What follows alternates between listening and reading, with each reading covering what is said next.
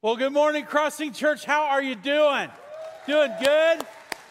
There is no place that I would rather be than right here with you right now, spending time in God's Word together. There just isn't a better thing that we can do, and I'm so glad that we have this opportunity together, and I'm so glad that all of our campuses all across this region are joining with us. We're joining with you as one family, one church in multiple locations, everyone that's inside, everyone that's online. So thankful that you're a part of the family as well, and that we can be together just worshiping, serving, loving the Lord, and just experiencing His provision, because that's what He does. And speaking of provision, I mean, we're in the Christmas season, but there's so many things going on in the world right now, so many things that need to be addressed, and the people of God need to do that. One of those that I'm sure that you've been praying about and thinking about is this tornadoes, these tornadoes that went all the way across the Midwest, particularly hitting the state of Kentucky, mostly in rural areas. And I want you to know, particularly thankful for all those of you that give to the Crossing, that you've already participated in the relief effort that's happening there. The Crossing's already sent $10,000 and to help out, and that's your money being put to use in that way. We have a friend there. His name's Dave Hamlin in Kentucky, and has a Christian church there, Shelby Christian Church, and he's working with a group called IDES, that stands for International Disaster Emergency Service. It's a ministry of the Christian church to go into places that have been hit like this and minister to their immediate needs. And that's so important because you need a good assessment on what's going on, figure out what people need, and then minister to those needs as they are appropriate. What I really like particularly about what the Crossing's doing here is there are so many of these little towns that don't make the news, that were just devastated. And IDES is concentrating on those towns. So I want you to know that that's happening. And if you want to do more, if you want to participate more, just get with your campus pastor. We'll get more information to you, and we'll be assessing to see if we need to do more as well. But can we just stop for a moment and just pray for these communities and these families during the Christmas season that are dealing with this? Heavenly Father, in Jesus' name we pray for your mercy and for your grace and for your hands to uphold people that feel like they're falling, that they're losing. People right now mourning the loss of loved ones. People right now dealing with the loss of their memories, their homes, their communities. People that are displaced right now. Pray, Father, that your mighty hand would just minister to them, and they would feel the prayers of your people surrounding them and encouraging them, even as you, Heavenly Father, encourage them. I pray in Jesus' name. Amen.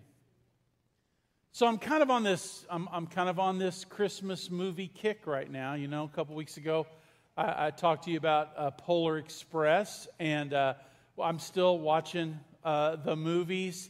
And I got to ask you a question, and you can discuss this amongst yourselves, all of our locations. Who's the best movie Santa? Who is the best movie Santa? Go ahead, ask each other, like, what do you think? What do you think is the best movie Santa?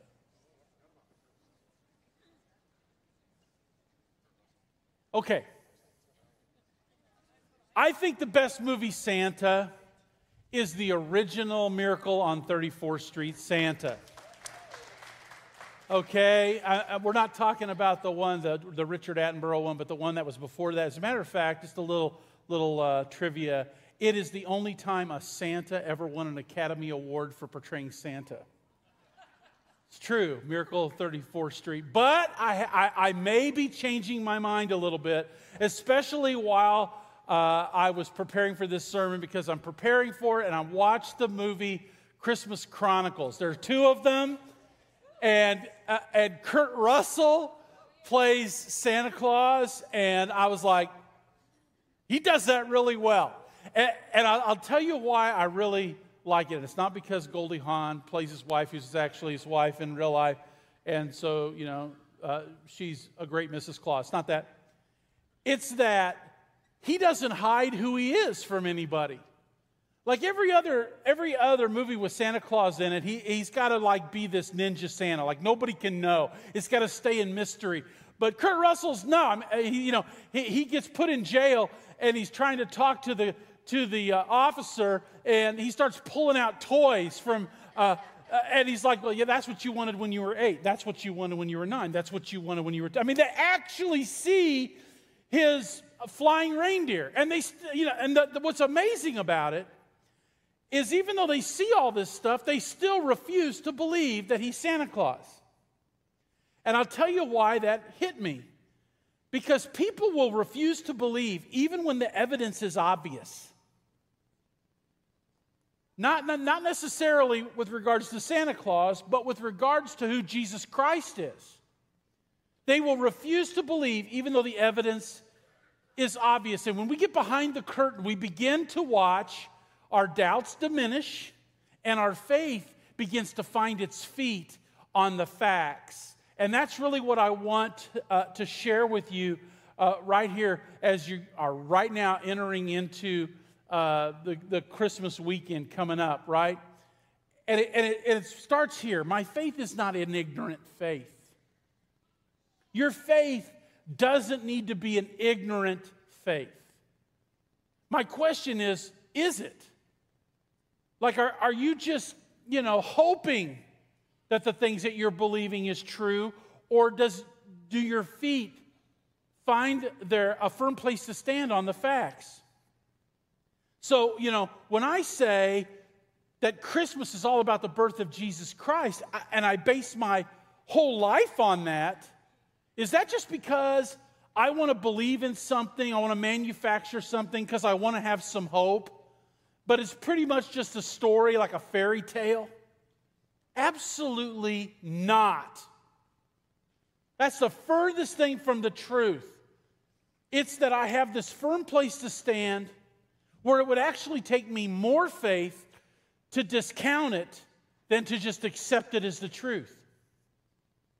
So when we talk about the birth of Jesus, do you know what we're saying? We're actually talking about the birth of the Son of God. Think about that. Think about what you're proclaiming here. You're actually believing that God had a child, that God had a human child. It's a pretty big thing to believe, right? And if you want to go just a little bit further, that child that was born is actually God Himself. That's what you believe. When you say Jesus Christ is born, God had a child, a human child, and that child was actually God Himself. Some of you are going, whoa, that's confusing. I'm not confused. And you know why? It's because I've been behind the curtain.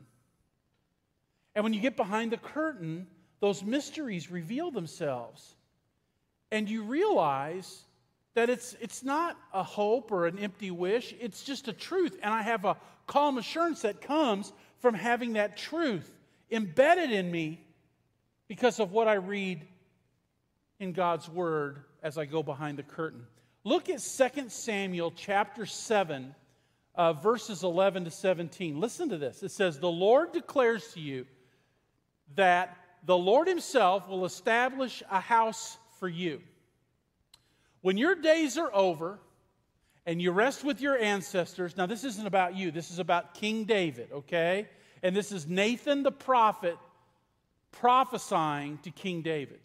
"When your days are over and you rest with your ancestors, I will raise up your offspring to succeed you, your own flesh and blood,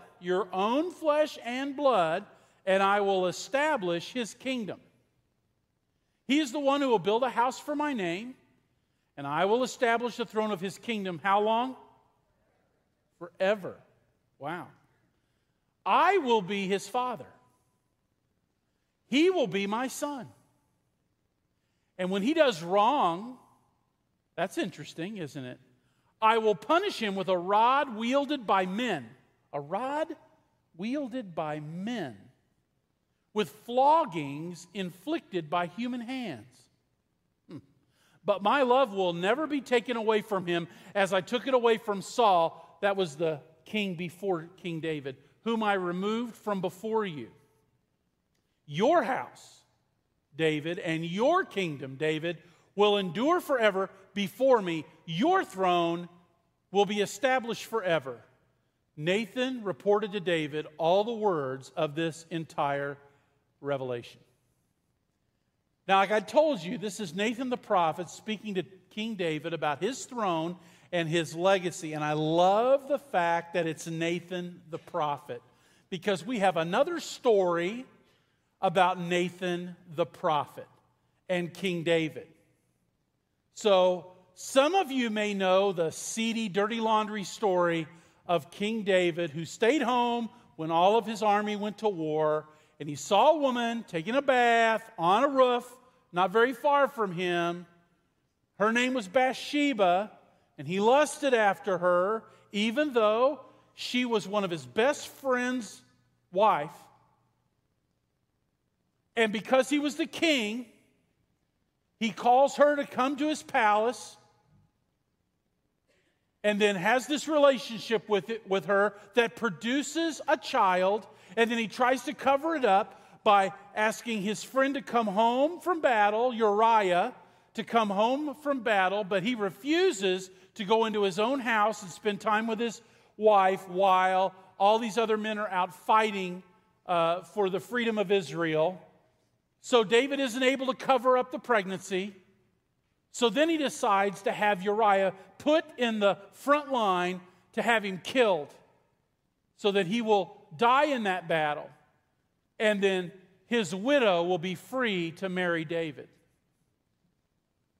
And he has it all taken care of. He has it all covered up, and nobody will know until a prophet named Nathan comes into the throne room.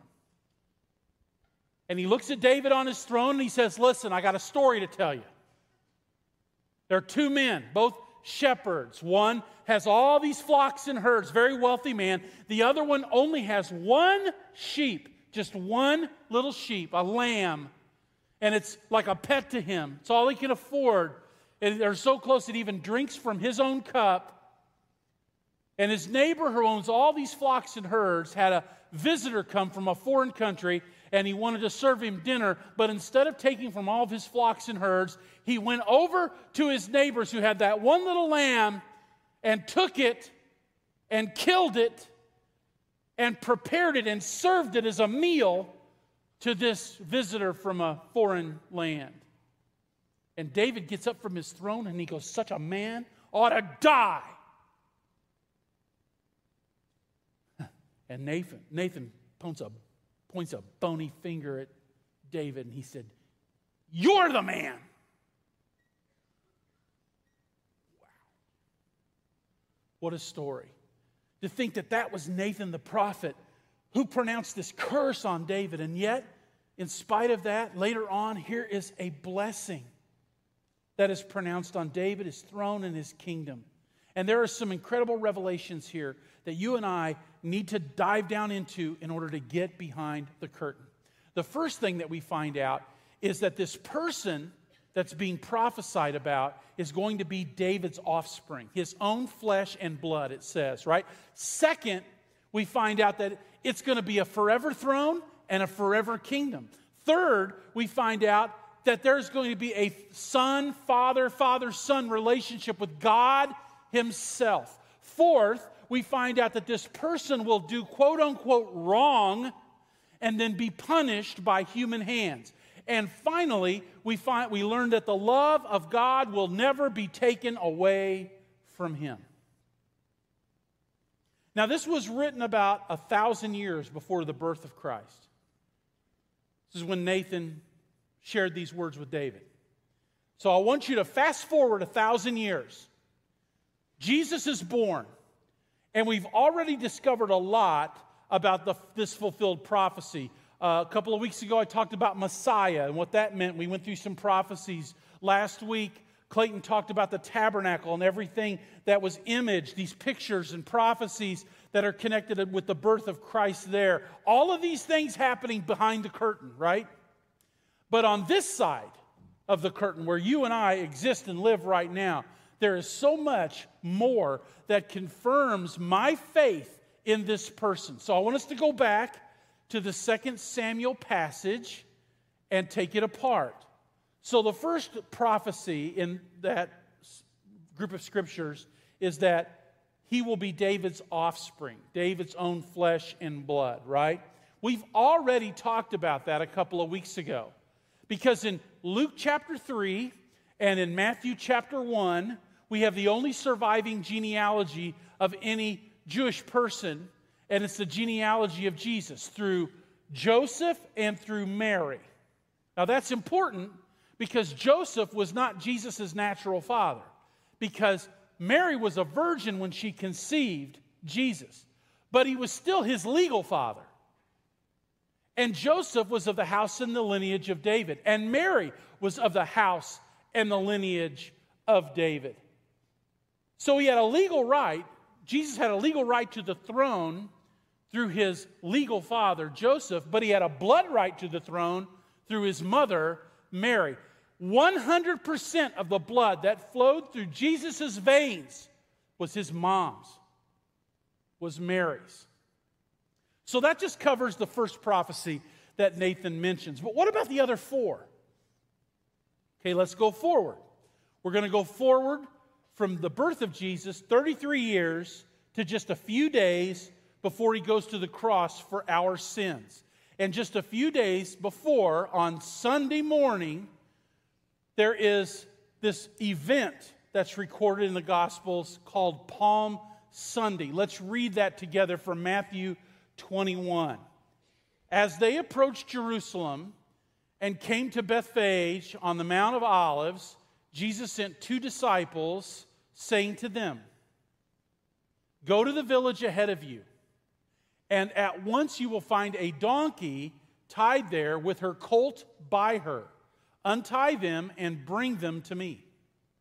If anyone says anything to you, say that the Lord needs them, and he will send them right away."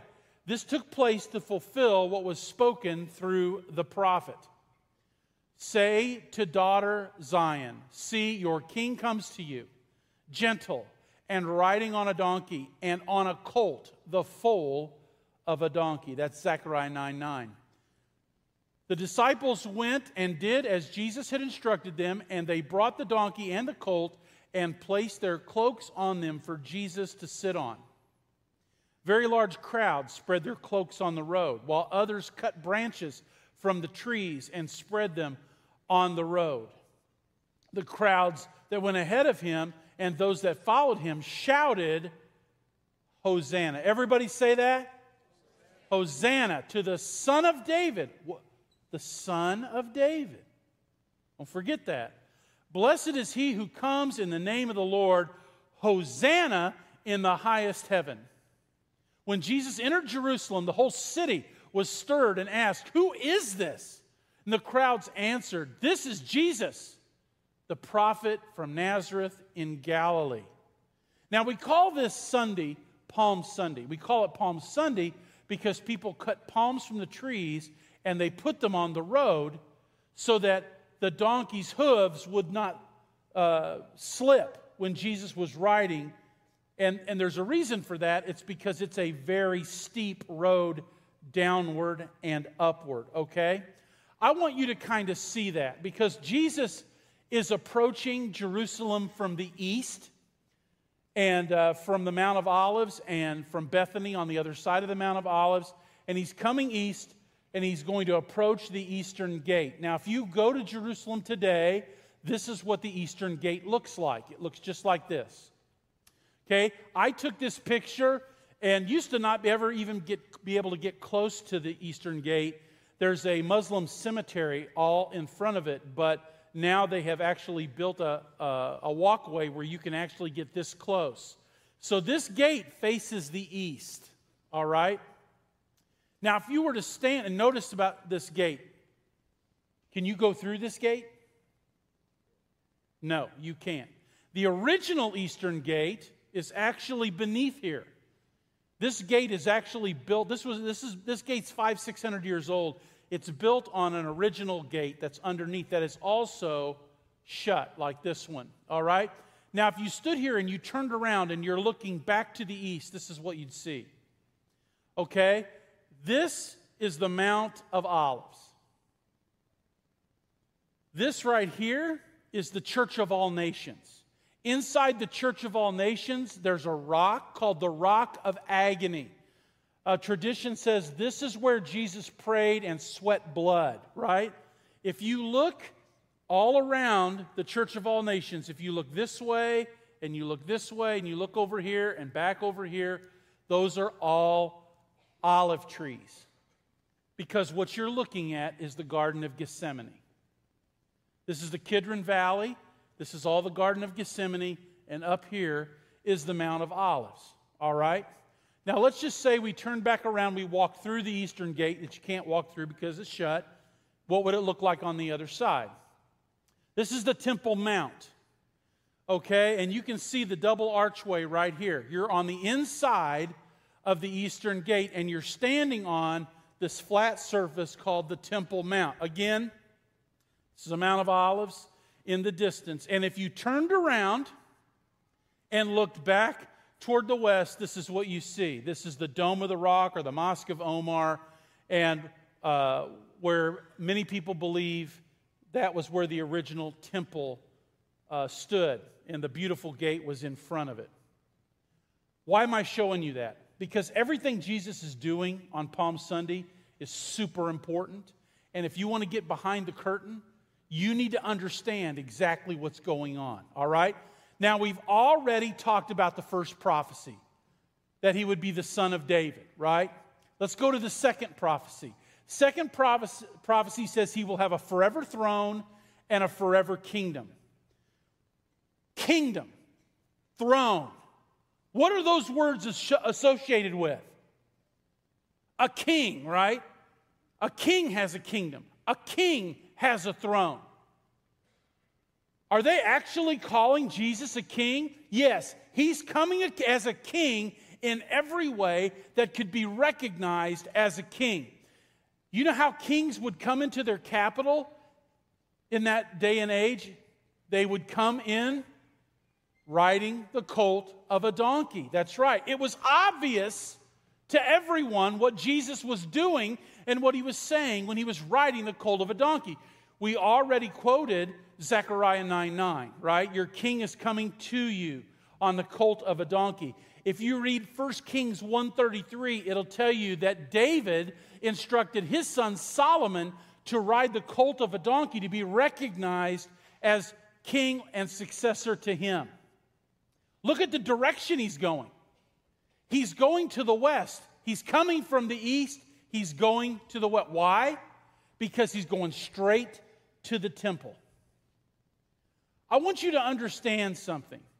Jesus was not being misunderstood. Jesus wanted everybody to know he was coming as king. He was claiming that through everything that was happening. We can go a little further in that. We will in a second.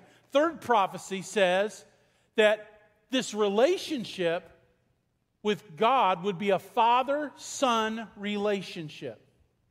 That's a big statement.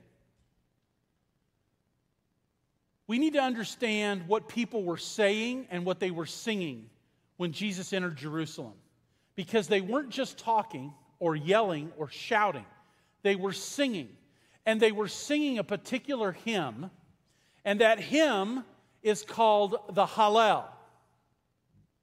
I know it because they're using the term Hosanna. The term Hosanna is for the Hallel. It comes from Psalm 118. Now, why is that a big deal? First of all, you're only allowed to sing the Hallel at one time a year. And that is at the Feast of Tabernacles, or the Feast of Booths. And that happens in October. But this is April. Passover's in April. They're supposed to sing it in October. What in the world are they doing? You think, well, that's a big deal. You were singing a song at the wrong time? No. Listen, the Feast of Tabernacles, or booths, was where all of the Jewish people would come to Jerusalem and they would make these makeshift shacks, and they would live in these shacks for a period of time all around the temple. It commemorated when they were wandering in the wilderness and there was the tabernacle in the middle, and they all encamped around the tabernacle. What it means is that they were dwelling with God and God was dwelling with them. So when you say Hosanna, you're singing a song about God being with them being with God. This is why the priests got mad, and they said, you need to tell your people to be quiet. And Jesus says what? Hey, you guys, calm down. No, Jesus says, if they're quiet, the rocks themselves are going to cry out.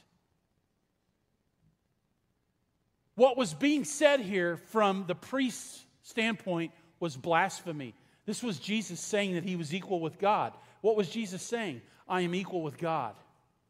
Not only is he coming as a king, he is talking about this father-son relationship. The word Hosanna literally means save us. Save us to the Son of David. They recognize that he's the Son of David. They know about his genealogy. And they're saying, you're the Savior. Come and save us. Hosanna. The people are making a proclamation connecting Jesus to God himself. Look at the words they're saying. Not just the song, but the words. They recognize him as the Son of David. Hosanna to the Son of David. Which means that they're thinking about 2 Samuel 7. You're the Son of David. And you've come to save us. You're the one that was prophesied. You're the rightful king. They're praising God for his presence. Hosanna in the highest. Because they see God's presence and Jesus' presence as the same thing. Wow. Fourth prophecy. And this is the one that trips us up. It really shouldn't, but it does. He will do wrong, quote unquote wrong, and be punished by human hands, right? So this can trip us up because we're going, wait a minute, hold on. Jesus never sinned. So how could he do wrong? It's actually not that hard. Let's go back 700 years before Jesus is born to the book of Isaiah, chapter 53, verses 4 through 6. Surely he took up our pain and bore our suffering. We considered him punished by God, stricken by him, and afflicted. But he was pierced for our transgressions. He was crushed for our iniquities. The punishment, there it is again, that brought us peace was on him, and by his wounds we're healed. We all like sheep have gone astray. Each one of us has turned to our own way, and the Lord has laid on him the iniquity of us all. It's beginning to form a perfect script, isn't it? Everything was known. Everything was foreseen. Look at how we see it on the other side of the curtain. The Apostle Paul, 2 Corinthians 5:21. God made him who had no sin to be sin when he does wrong. When he does wrong.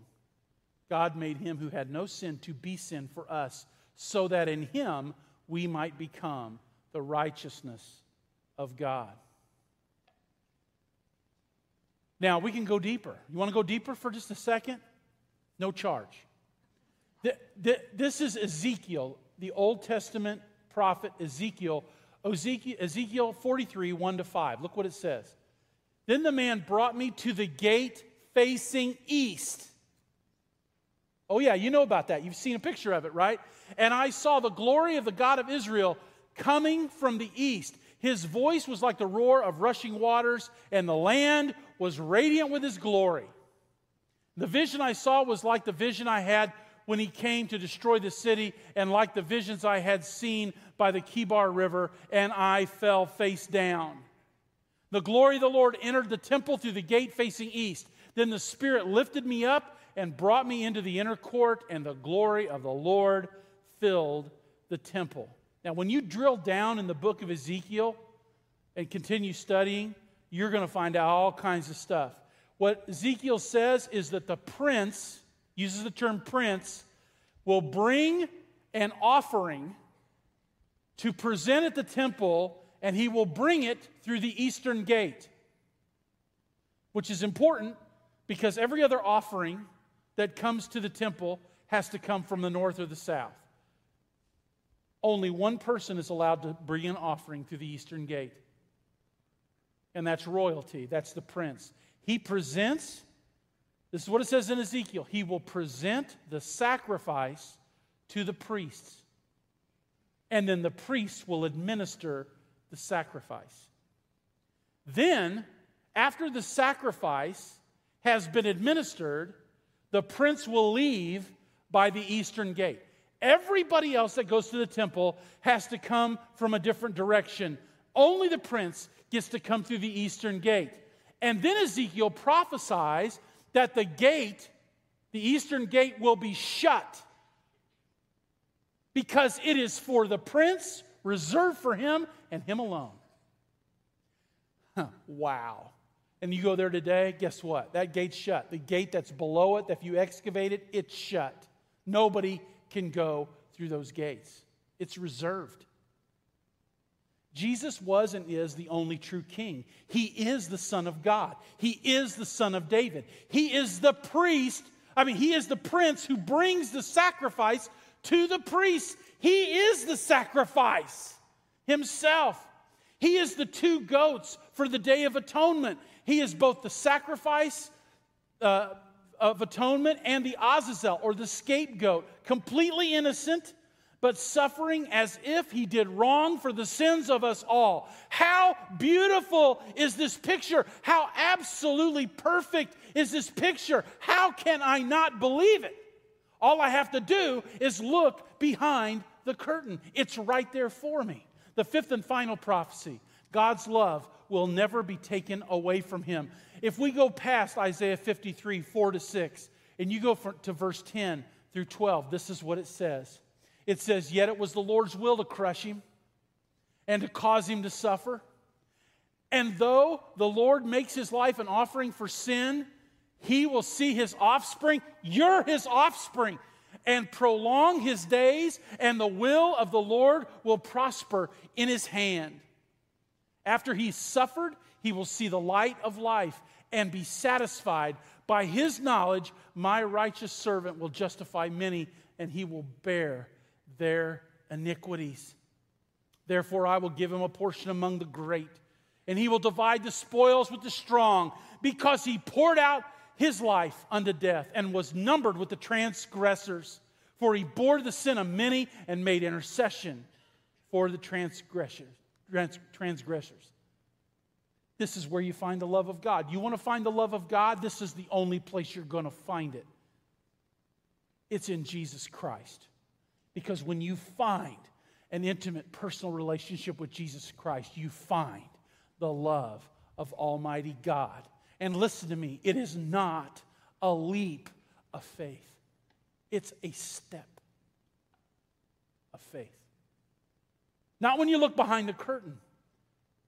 It's not ignorant or naive. Do not refuse to believe, even when the evidence is so obvious. Watch your doubt diminish, and your faith will find its feet on the facts. Christmas isn't just about the fact that Jesus came. It's about why he came, how he came, and the difference that it makes. I want you to think about that as we move to a time of decision.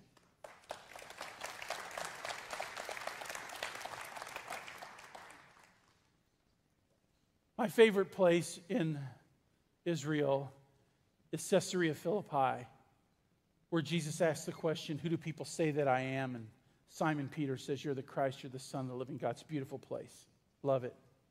This is my second favorite place, to stand there at the eastern gate. You see, when I stand there, I look backward and I see Jesus. I see him coming west on the Mount of Olives, this very steep road that goes down through the Garden of Gethsemane and the Kidron Valley and then up to the eastern gate. And when Jesus is walking into Jerusalem, he sees the gate, and behind the gate he sees the temple, and behind the temple, short distance, is Golgotha. He sees it. He knows what's coming. He knows that they'll be saying Hosanna. He knows later on, that same week, they're going to say, crucify him. He knows that. He's still coming. He's not stopping. He's not stopping for anything. He's coming. And he takes that ride and he goes through that gate. He being the sacrificed and the prince. And he's given over to the priests, the religious leaders.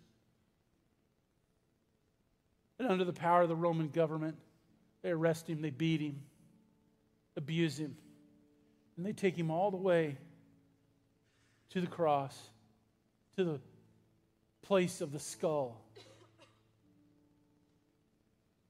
And as they lift him up on that cross, he faces east. And as he's bleeding and sweating and dying for your sins, he can see the temple. And he can see the eastern gate. And he can see the Mount of Olives.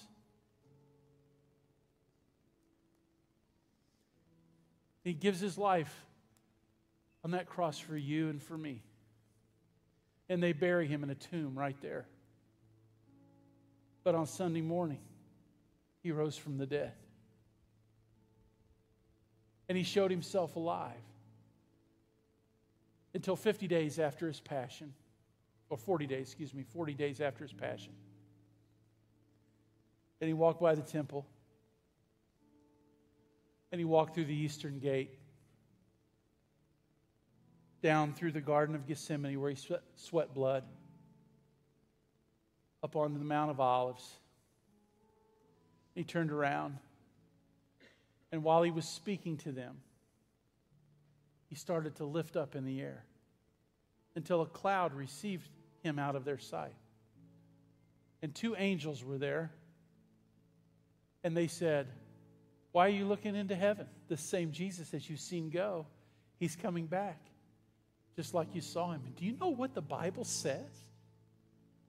The Bible says that there's going to come a day when Jesus, riding a white horse, who is called faithful and true, who has a robe dipped in blood, the name written on him that no one knows except himself, King of Kings and Lord of Lords, riding that white horse with all of the multitudes and armies of heaven with him. And the Bible says that in that day his feet will stand on the Mount of Olives. And it says that the Mount of Olives will be ripped in half. And he will walk. He'll take that steed. He won't walk. He'll take that steed down through the Kidron Valley, through the Garden of Gethsemane, and that gate will not be shut anymore because he will blow a hole through that gate because he's coming as the prince. And he will take his place on his throne, the throne of his father David, and reign. And do you know what I say to that? Even so, come, Lord Jesus. Come on. Take us home. Take us to the place that you've prepared for us.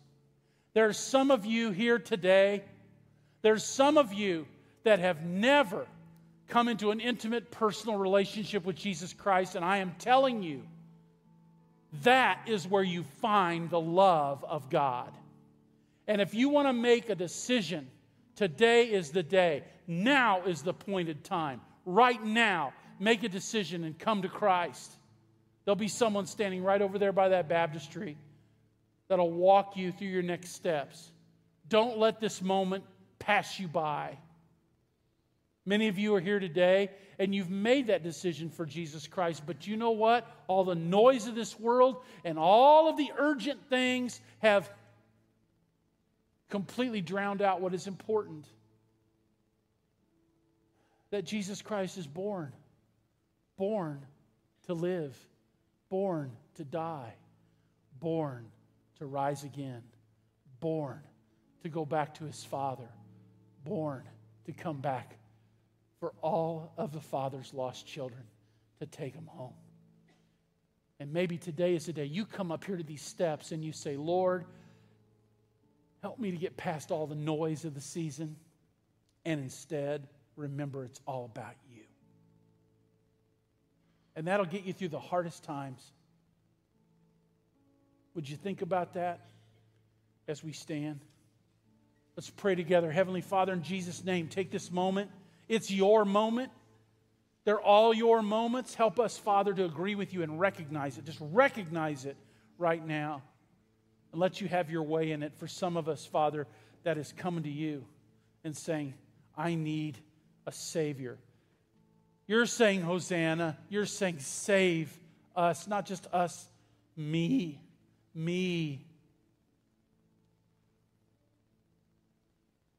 To the Son of David. Hosanna in the highest. Help us to recognize you, to see what is obvious. In Jesus' name, amen.